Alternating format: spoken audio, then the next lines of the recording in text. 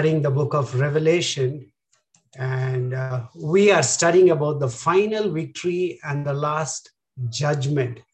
In fact, that's what we are seeing. What we are seeing is the final judgment. And when we are thinking about the final judgment, we should always we should remember the battle that has taken place. John has described the cosmic battle, that is the mega battle, the mother of all battles. He has described that battle, and now he is writing about the final judgment.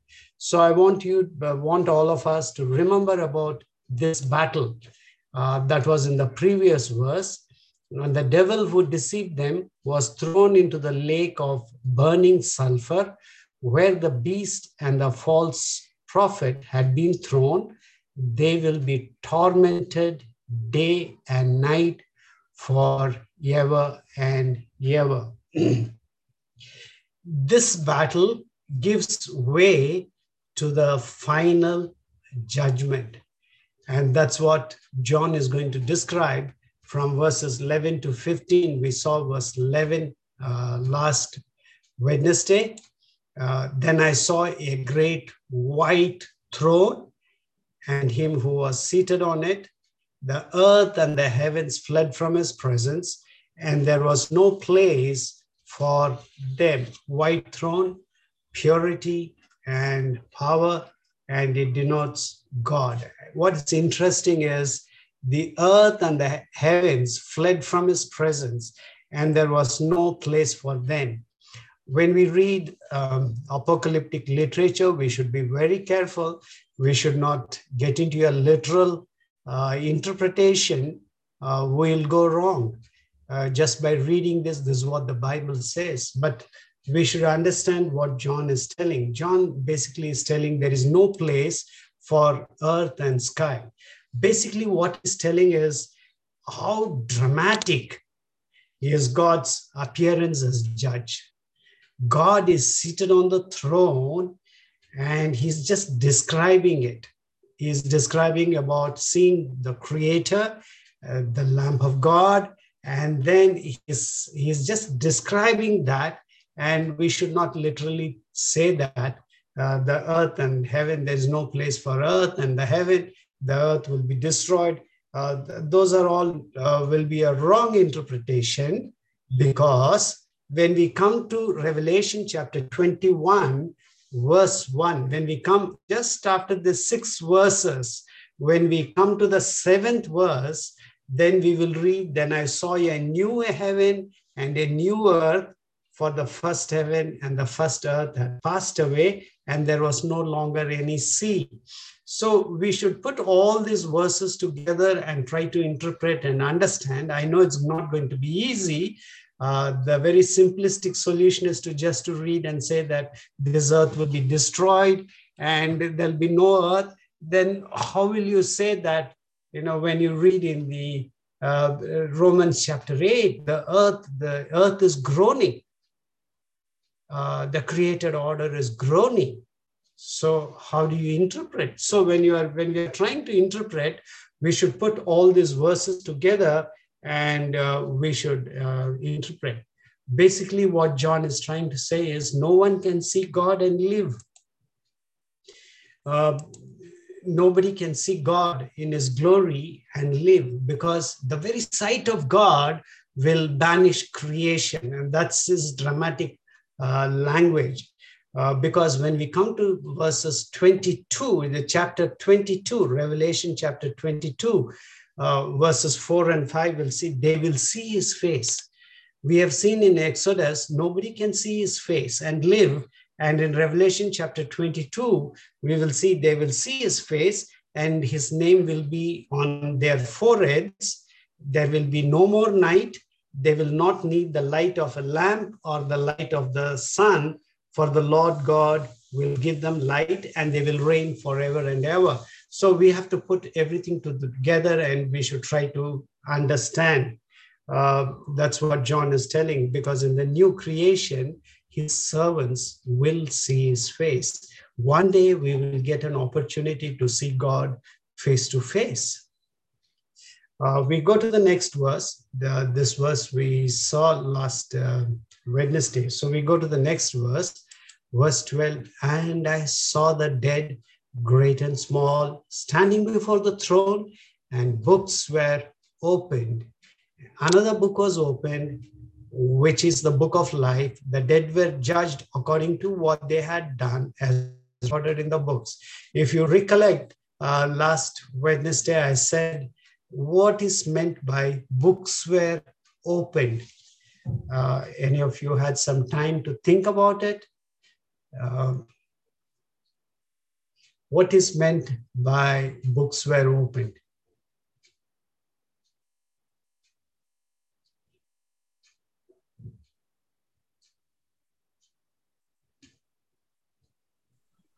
Is it Lamb's Book of Life, Pastor? Yeah, there is a lamp book of life, which we will see in this chapter, but it says books.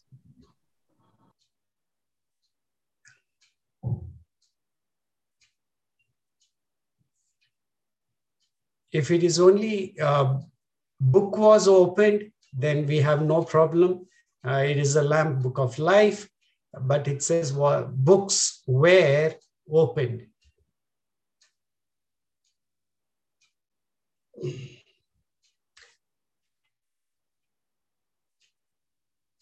If you read the Jewish text, the early Jewish text, if you read, they always refer to heavenly books of judgment, talking about these books contain people's works, and it will be produced on the day of judgment. And the Jewish people said that angels were continually writing down people's sins. That's the way the Jewish people, they said.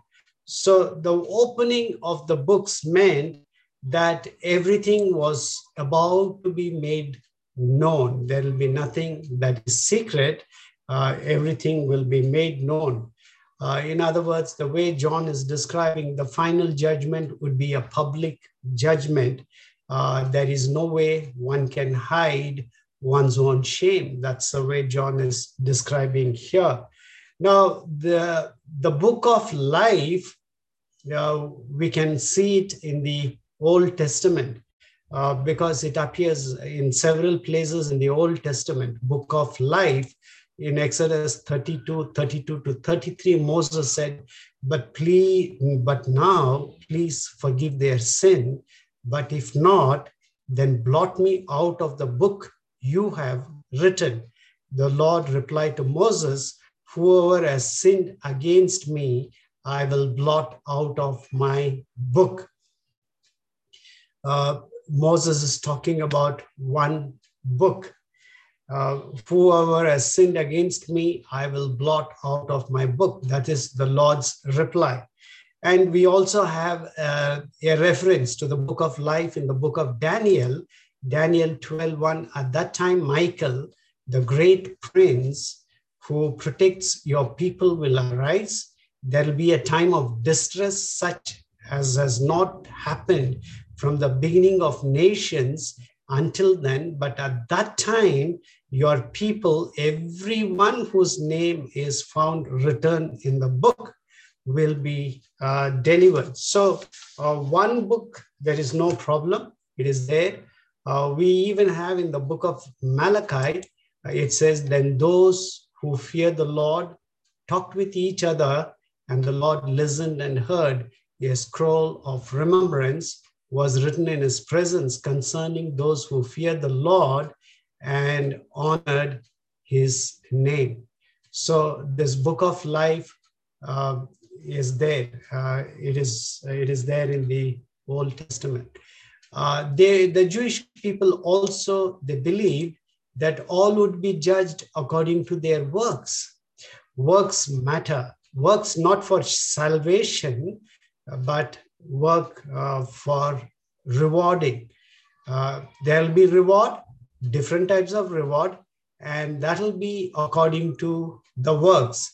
Salvation is not according to the works. Salvation is by grace, by faith, but reward will be according to works, because even Psalm 62:12, and with you, Lord, is unfailing love, and you reward everyone according to what they have done. This psalmist never said you reward everyone same. You reward everyone according to what they have done. It matters. What we do in this world matters for eternity.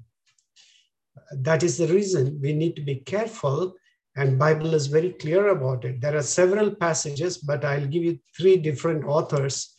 In Proverbs, the wise man says, Proverbs 24:12, but if you say, but we knew nothing about this, does not he who weighs the heart perceive it? Does not he who guards your life know it?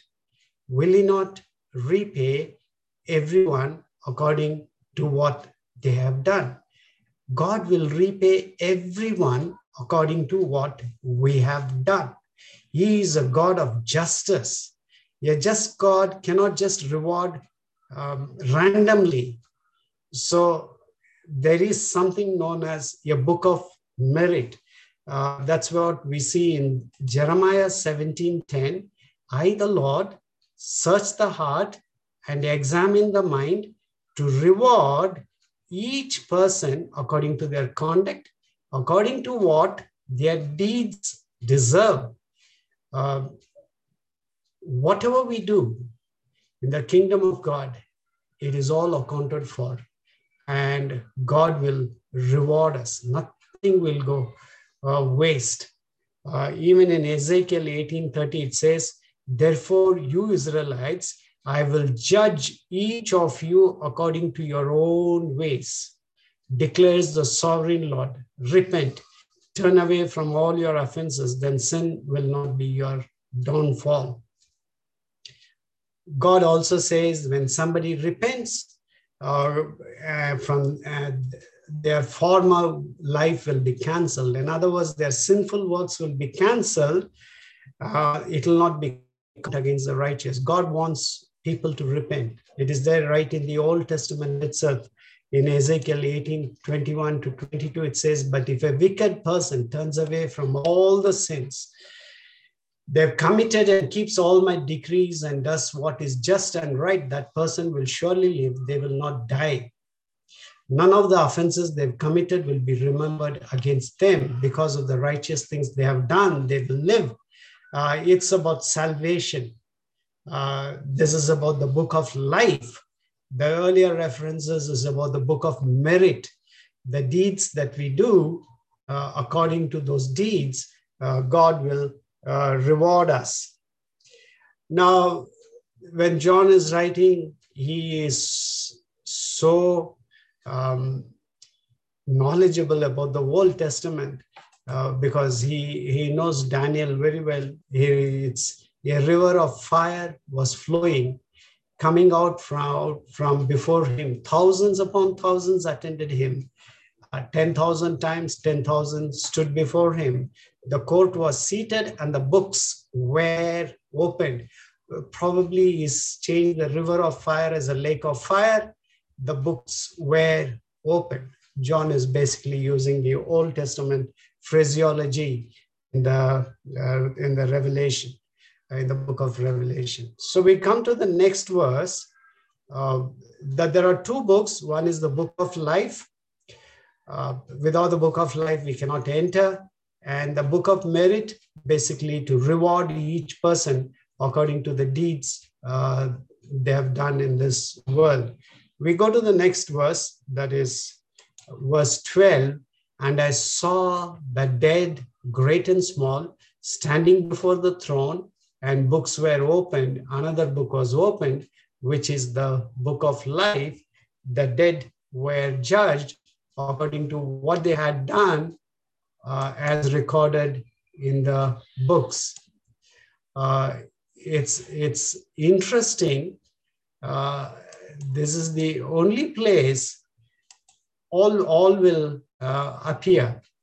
In the sense, all the dead person, without whether they are big whether they are small, whether they're important, whether they are unimportant, educated, uneducated, all will appear. This is one place there will be no absentees. All will be present and nobody is exempted. All will appear there. So John says the books were opened. As I said, there is a book of merit and there is a book of life. Books were opened. Another book was opened, which is the book of life. The dead were judged according to what they had done as recorded in the books. So when we stand before God, nothing is hidden. He knows what we have done, how we have lived. Nothing is hidden from him. After all, he's God. And the book is basically for our satisfaction, to show us. And when God shows us, none of us will be able to have an argument with him. Oh God, I think you have written wrongly, because he knows the innermost thoughts. So everything will be naked.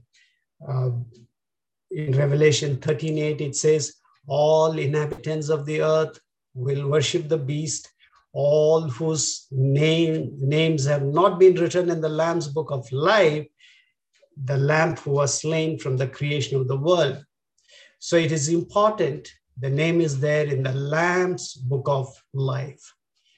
The book of life is called in the book of Revelation as the Lamb's book of life, where there is no other name apart from the name of Jesus that we can be saved.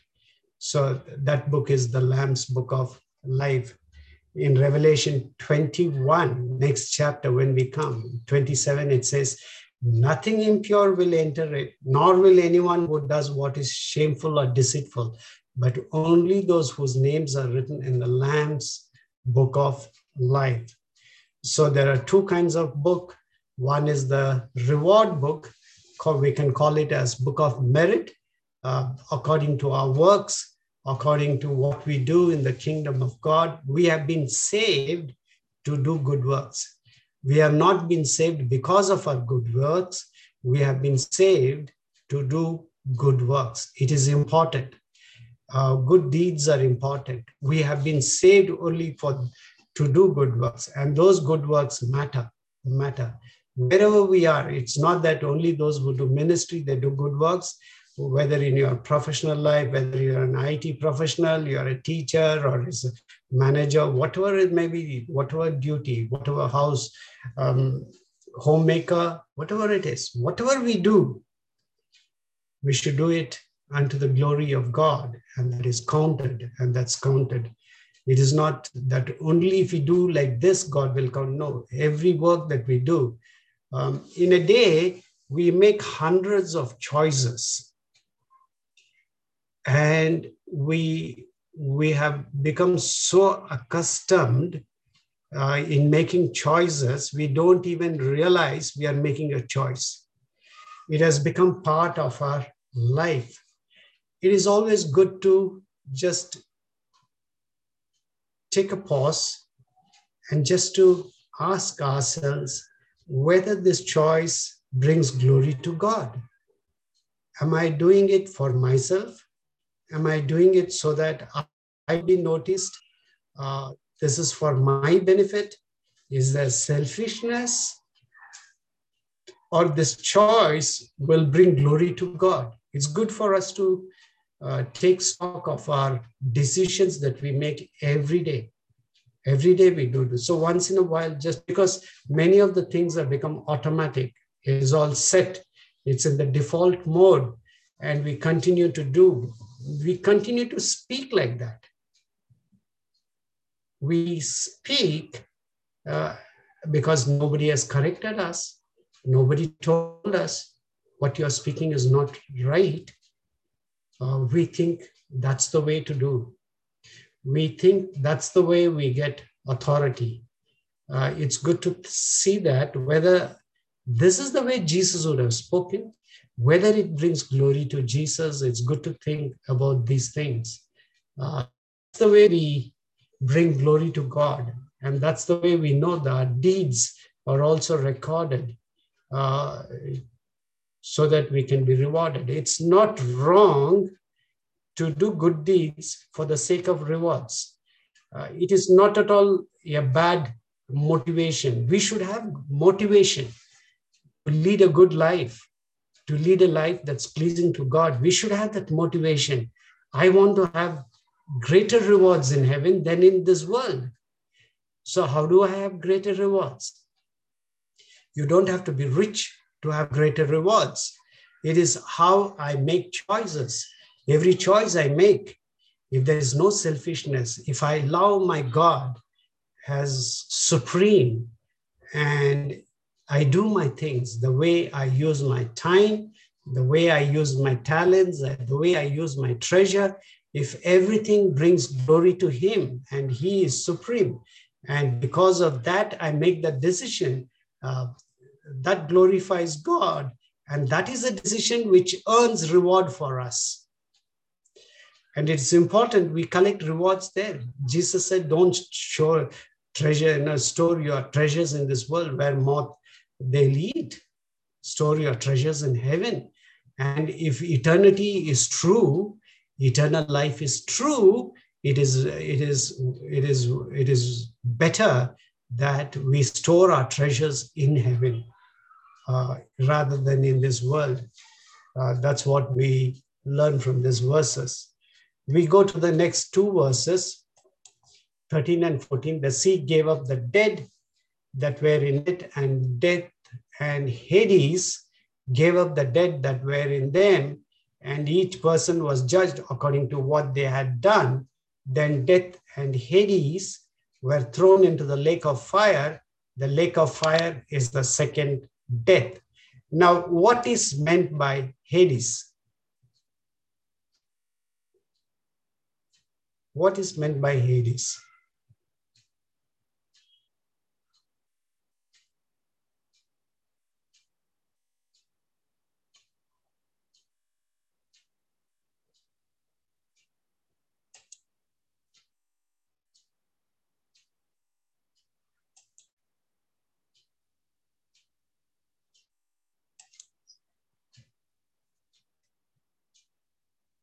What is meant by Hades?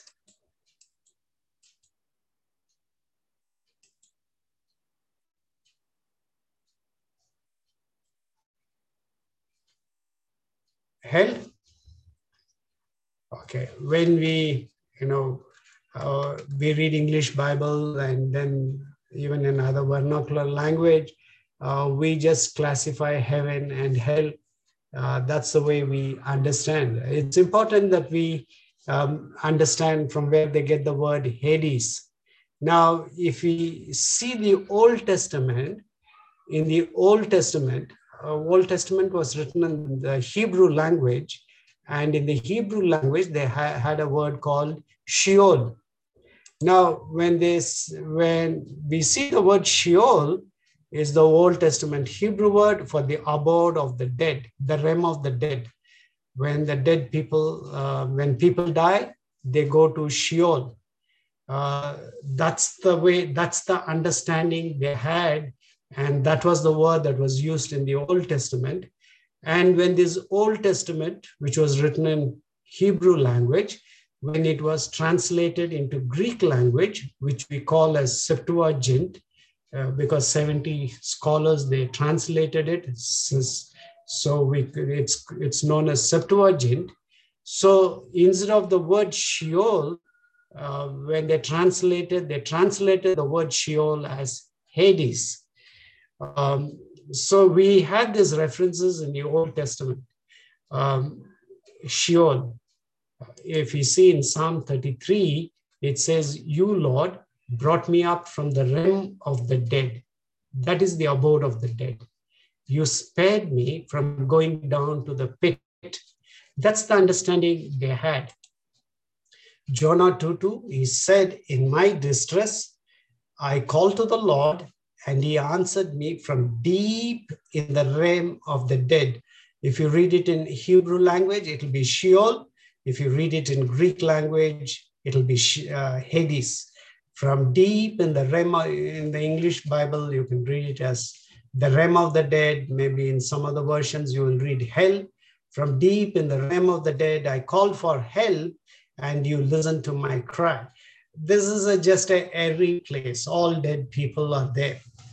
It is just quiet. They are there. No life, no life. Nothing interesting in that place. It's the realm of the dead.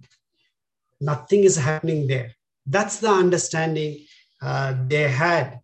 Now, this is the Old Testament. Now, in the New Testament, we find the word Hades.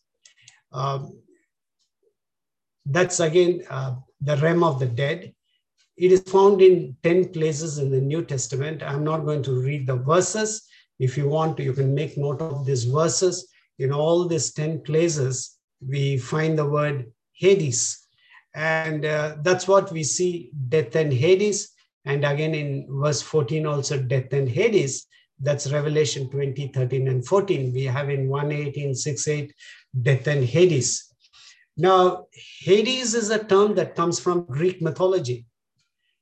Hades is the queen who was made in charge. She was the daughter of Zeus, who was made in charge of the dead. And that's where they take the term Hades, and they've used it to talk about it is the realm of the dead. Now, there are 4 words in the Bible. That's one is Sheol, which is translated as Hades in the Greek language. Otherwise, in the Hebrew Bible, it is called Sheol. And in the New Testament, you have the word Hades, and it is found in the 10 places in the New Testament. That's the second one. The third one is Gehenna. Gehenna is found in 12 places. Now, in the Old Testament period, Gehenna is basically a valley outside of Jerusalem. In the Old Testament period, where children were sacrificed to a pagan god. Now, by the time of the New Testament, it was used as a burning trash heap. It was a dump yard. All the time there'll be smoke, there'll be fire. And our Lord Jesus used this word Gehenna. You find it in these 3 gospel writers. They use this word Gehenna, attributing to the Lord Jesus in 5:22, 29, 30, chapter 10, and so on. So in 12 places, Jesus' brother, James, is also using the word Gehenna in James chapter 3 and 6. Basically talking about the burning trash, the dump, waste yard, where there was smoke all the time going up and there was fire. There is another word that is used in the New Testament is Tartarus. Tartarus is there's only one place in the New Testament we come across this word Tartarus. It is a Greek term for the underworld. It is still deeper. So that is found only in 2 Peter 2:4. Now, that's the kind of understanding they had. That's the kind it has progressed. And in Revelation, you find the word Hades. Our Lord Jesus used the word Gehenna. Death and Hades were thrown into the lake of fire. That's what we find in Revelation. Our Lord Jesus quite often used the word Gehenna. There'll be eternal fire. That's the word our Lord Jesus used. Peter uses the word Tartarus. It's again a Greek term. That's the only place that's used is 2 Peter 2 and 4. Now, we have already seen in verses 4 to 6, I saw thrones on which were seated those who had been given authority to judge. And I saw the souls of those who had been beheaded because of their testimony about Jesus and because of the word of God. They had not worshipped the beast or its image and had not received its mark on their foreheads or their hands. They came to life and reigned with Christ 1,000 years. The rest of the dead did not come to life until the 1,000 years were ended. This is the first resurrection. Blessed and holy are those who share in the first resurrection. The second death has no power over them, but they will be priests of God and of Christ and will reign with him for 1,000 years. There are different kinds of interpretation. Basically, it's talking about children of God will not take, they will be raised in the first resurrection, and they will not face the second resurrection.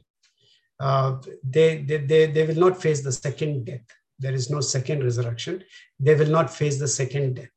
Children of God and all the martyrs, they'll be raised in the first resurrection, and they will reign with Christ for 1,000 years.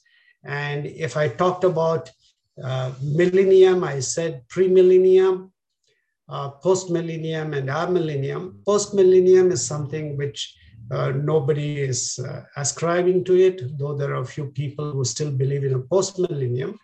Most of the Bible scholars, they'll either be pre-millennium or amillennium. But if you are talking about Revelation chapter 20, it is talking about pre-millennium, whether we like to accept it or not. If you read the chapter carefully, it's talking about pre-millennium.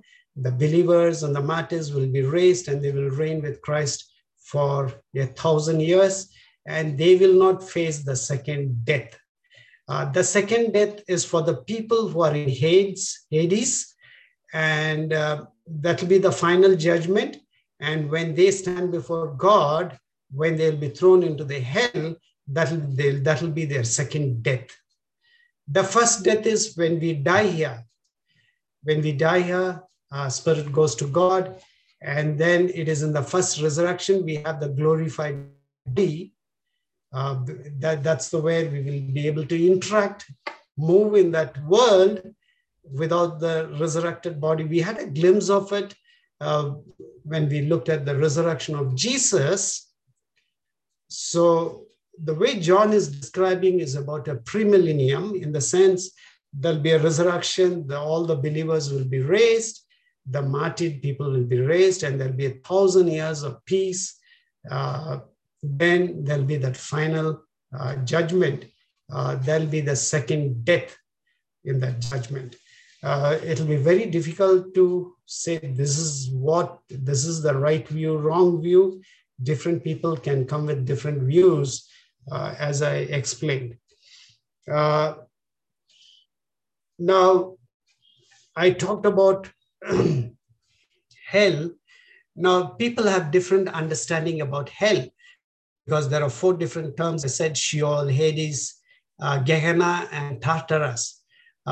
Then it's in Revelation, we also see it's said as lake of fire. Now, I said Jesus, the Lord Jesus often talked about Gehenna, where there'll be eternally, there'll be fire. That's the way Lord Jesus portrayed Gehenna. Now, different scholars have different views about hell. There are at least 4 different views about hell. So the one is for eternity, they will suffer. Their conscience will suffer for eternity. That is Gehenna, basically. That's the meaning we can get from there. Then the Bible scholars, they also talk about annihilation. Annihilation is destruction. Because it's a lake of fire, when people are thrown into the lake of fire, they'll be just destroyed.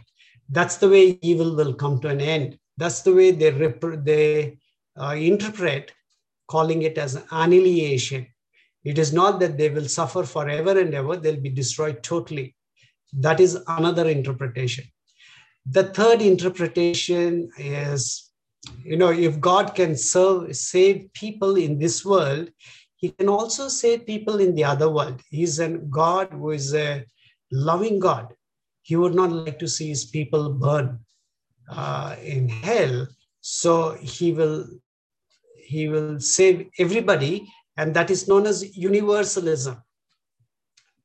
Hell doesn't exist for eternity. When everyone is saved, that purpose is over. God will somehow save everybody. That's what they call it as universalism. That's the third view. The fourth view is purgatory view. It is not the way we understand the Roman Catholic view. It is not the Roman Catholic view of purgatory. Purgatory is a place that, when people die, they go there and they will have infinite number of chances to have an encounter with God. They will have infinite number of chances to repent and to be sanctified and ultimately to come to the presence of God. So these are four different views. They are not same. All four are different. Now, all four views, whether it's right or wrong, we cannot say that. But if you ask me, each one can take their own views and you can say, this is what I believe. But we don't have, there are certain places we don't have clear-cut answers. Like amillennium, premillennium, postmillennium, no clear, we can never say Bible clearly says this is what will happen. It's not there. We are trying to interpret and we are trying to understand as much as possible. Same way with hell, it is going to be for eternity, they will suffer, or it's going to be just annihilation, they'll be destroyed. Because God, a loving God cannot see these people burning for eternity. So they'll be just destroyed. Evil and sinners will be destroyed in one go. That is annihilation.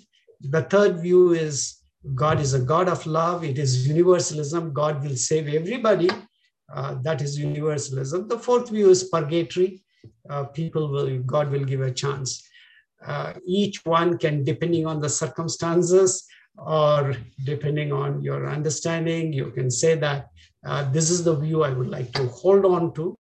But we cannot say this is exactly what the Bible is saying. It's extremely difficult. So I just said there are four different views of hell. When you read hell, people have four different views. You can do more studies and you can come to your own conclusion, which view is right, not because what I say. I would always go with our Lord Jesus. I would go with what the Lord Jesus said in the Gospels. I would go with Gehenna. That's the word our Lord Jesus has used frequently. And I would prefer to go with Lord Jesus than any other interpretation. That's my preference. I don't say my preference should be your preference. I have presented four views. You can study and come to your own view. Now, here we see that the sea gave up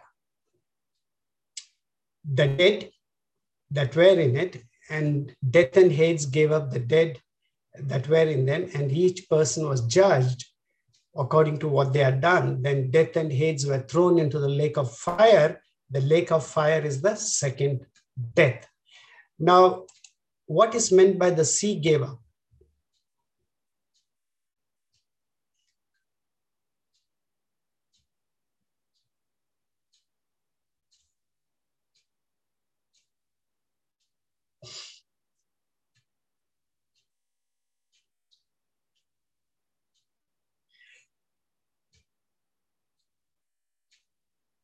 Jewish people, they had some idea about resurrection. Their idea was not very clear. They had some inkling that there'll be some kind of resurrection or there'll be some kind of an afterlife. Their idea is not at all clear, because if at all you want to find reference about resurrection, you can find in the book of Daniel, book of Isaiah, and a little bit in Psalm. Apart from that, we will never find any reference to resurrection in the Old Testament. So they had a very flimsy idea about resurrection. It is only when with Jesus, the idea of resurrection becomes very clear. So the Jewish people always had a concern, what will happen to the people who perished in the sea? What will happen to them? Will they also be resurrected? Will they also have that life? Or they will not? They were concerned about that. And John, probably coming from the Jewish background, he says, the sea gave up the dead. Basically, when somebody dies in the sea, you don't have the privilege of giving them a burial. So they had that concern. What's going to happen to people who didn't have the privilege of being buried properly? So John is saying that everybody, whether you are buried properly or you have not been buried, all will stand before the judgment. So John is saying the sea gave up the dead. The manner and the place of dying make no difference. Sometimes people will say, what will happen if somebody dies in a fire accident? What will happen if somebody dies in an accident? So they have so many questions. It doesn't, the manner of death and the place of death doesn't matter. As far as the judgment is concerned, all are judged according to what they had done. That becomes very clear from this verse. The sea gave up the dead. It is not only the sea, it includes all the people who were not buried properly and who didn't have that privilege of being buried properly. All will stand before the judgment. There are only two, as per in this book, there are two enemies. One is death and the other one is Hades. Hades is not a friend of man. It is an enemy. So both are personified here. And John says, death and Hades were thrown into the lake of fire. That's the final enemies. They'll be thrown into the fire. Then you have the new heavens and the new earth.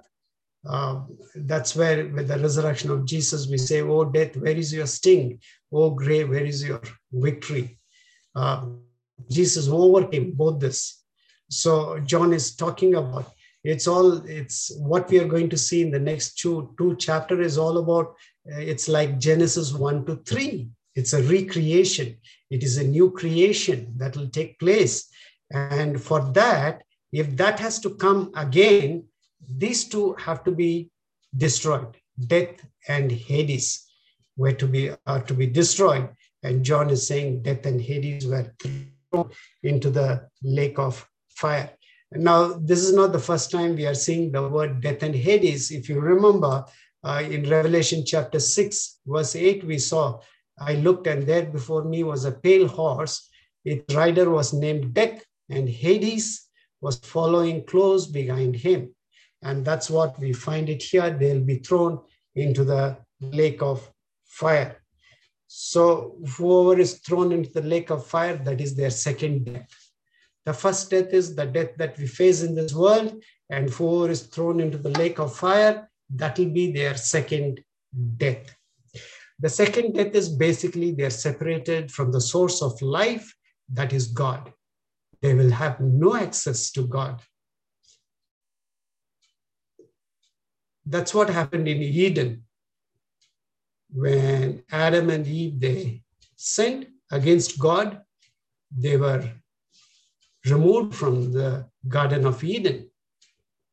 And that's what will happen for people who don't want God.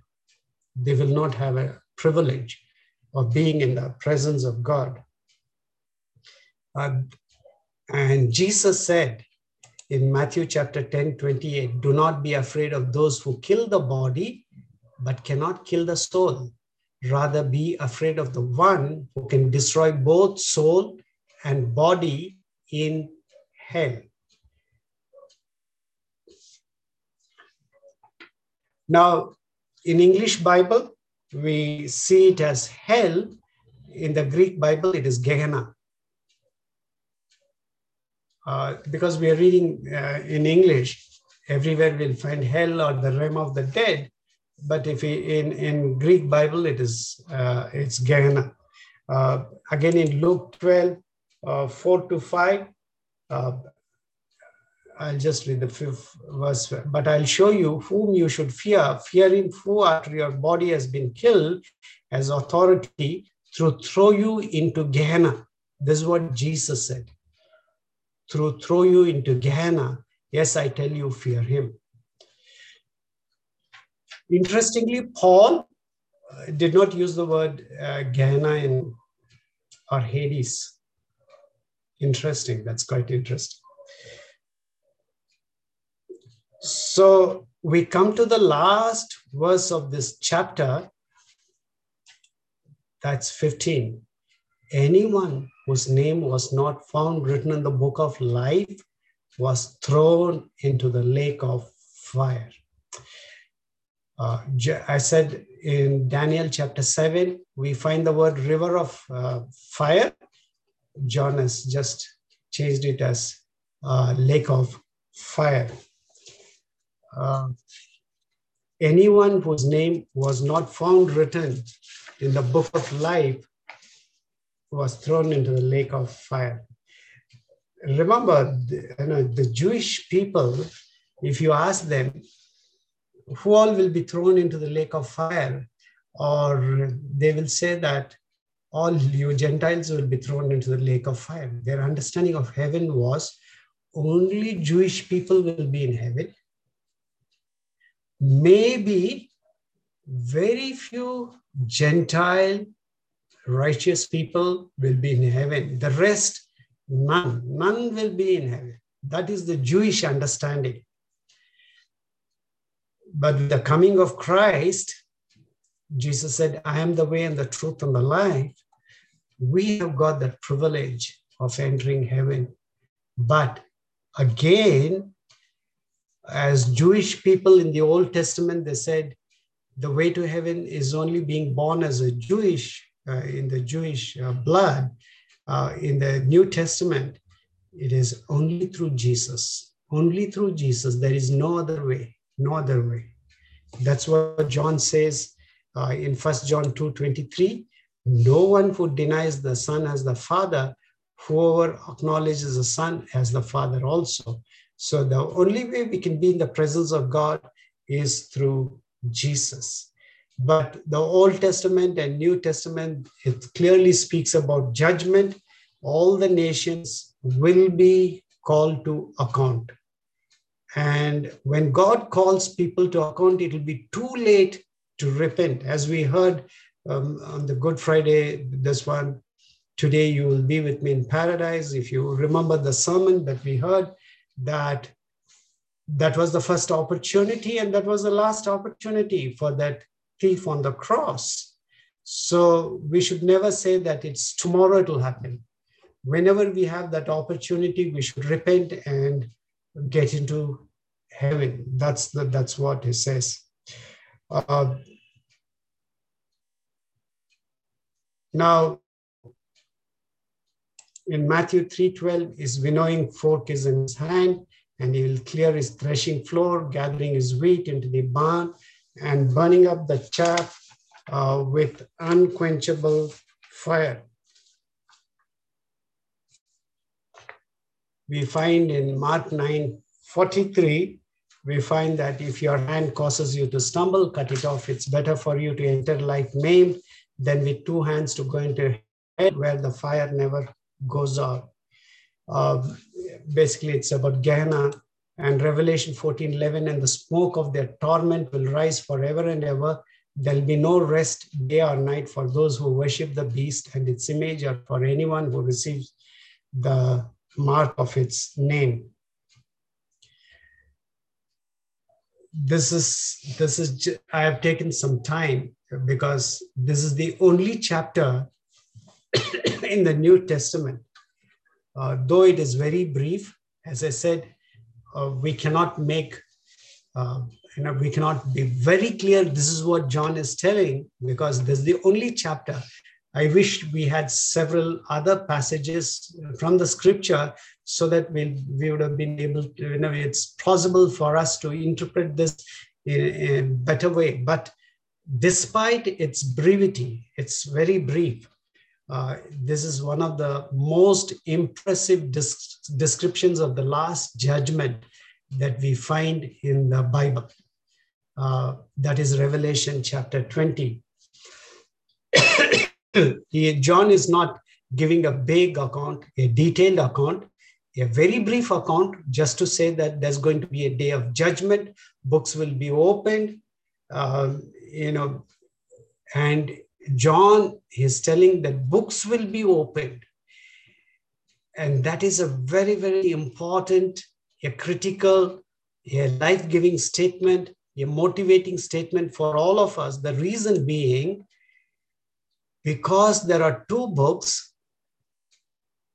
it matters how we live in this world. If somebody says it doesn't matter how I live in this world, no, you just don't know your Christian faith. As a Christian, how we live in this world matters, because there are two books, book of merit and book of life. It matters. So when John says the books were opened, it is important for us. We can hide from everyone, but not from God. That's the reason what we think, what we speak, what we say, what we do matters. It may not matter to the world, but it matters to God. And that's why our lives are very important. We understand that we go to heaven not because of our good works. We go to heaven purely because of God's grace, because of God's goodness, because of the sacrifice of Jesus on the cross. That's the only way we go to heaven. But the reward in heaven will be given according to our deeds, and it matters. Now, because John has described the final judgment, now in chapter 21 and 22 is going to talk about the new heaven and new earth. Remember, we should always have this in mind. He has talked about the final battle where Satan will be thrown into hell. Death and Hades will be thrown into hell. The chief enemies of humankind will be thrown into hell. So now, after all wickedness have been destroyed, death has been destroyed, John is going to describe new heavens and new earth in chapter 21 and 22. Basically, what he's going to say is God will triumph. That's the message we get in this chapter. God will triumph. Come what may. We might think God is not in control, but God is still in control. We might think our enemies are outnumbered. Right from the first century, the enemies, they always outnumber the believers. Believers were always in minority. The enemies, they outnumber. That's what we saw in Revelation 27 and 8. How the Satan will deceive all the nations. And then it says in number, they are like the sand on the seashore. In other words, God's enemies in this world are innumerable. But John says, in the end, God will triumph. Victory belongs to God. He will keep his church from being defeated. That's why I said the gates of Hades will not overtake you. He told Peter, I will build my church on you, and the gates of Hades will not overwhelm you. So the church will prevail, irrespective of the evil powers in the world. We can stand firm against evil even when the battle appears futile. Sometimes we think we are fighting a losing battle. It appears like that. But ultimately, victory belongs to the Lord. This does not mean that we can win the war, because our enemies are innumerable. Apart from God's help, we can never win this war. Just because I happen to be a Christian, I cannot win the war. It is only when my God is a warrior God, and when he fights for me, I can win the war. God allows the suffering of his people. We don't know the reason, but God allows suffering of his people. In the book of James, it says, You will have trials. You will have all kinds of problems. And being a child of God, you will especially face problems. It could be sickness. It could be loss of job. It could be destruction, accident. You will suffer. But remember that if you persevere, you will have the crown. That's the hope that we all have. Sometimes people say these Christians, they go and they serve. They're fools. If only, we hear about so many people who have lived sacrificially. They've given their lives going and serving in a remote corner. And we think, oh, they have no brain. They just don't know how to live. No, they are the people who really know how to live, because they know in the kingdom of God, they will be rewarded. Nothing will go without reward. So it is important. What we do in this world matters. The heavenly books in this passage, the book of merit, book of life, and book of life, of course, we have done nothing. It is purely God's grace, God's love, that our names are written in the book of life. But what we do matters. If at all we want to have a good account in the book of merit, what we do, how we live matters. And that's what he is telling in Revelation chapter 20. I finished Revelation chapter 20 so that we go to the new heavens and the new earth. We may have questions with regard to premillennium, amillennium, postmillennium. And as I told you about hell, Sheol, Hades, Gehenna, and Tartarus, these are all not very, very clear, but I just gave you an overview of different views. Bible-believing believers have different views. It is good for us to do more studies and try to understand about this. I have finished chapter 20. If you have any questions, you can ask.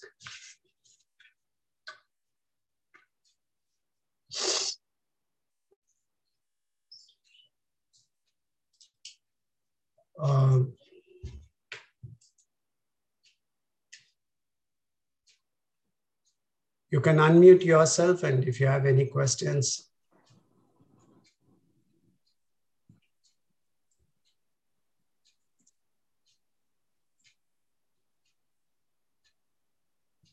I'm glad that you have accepted all the views.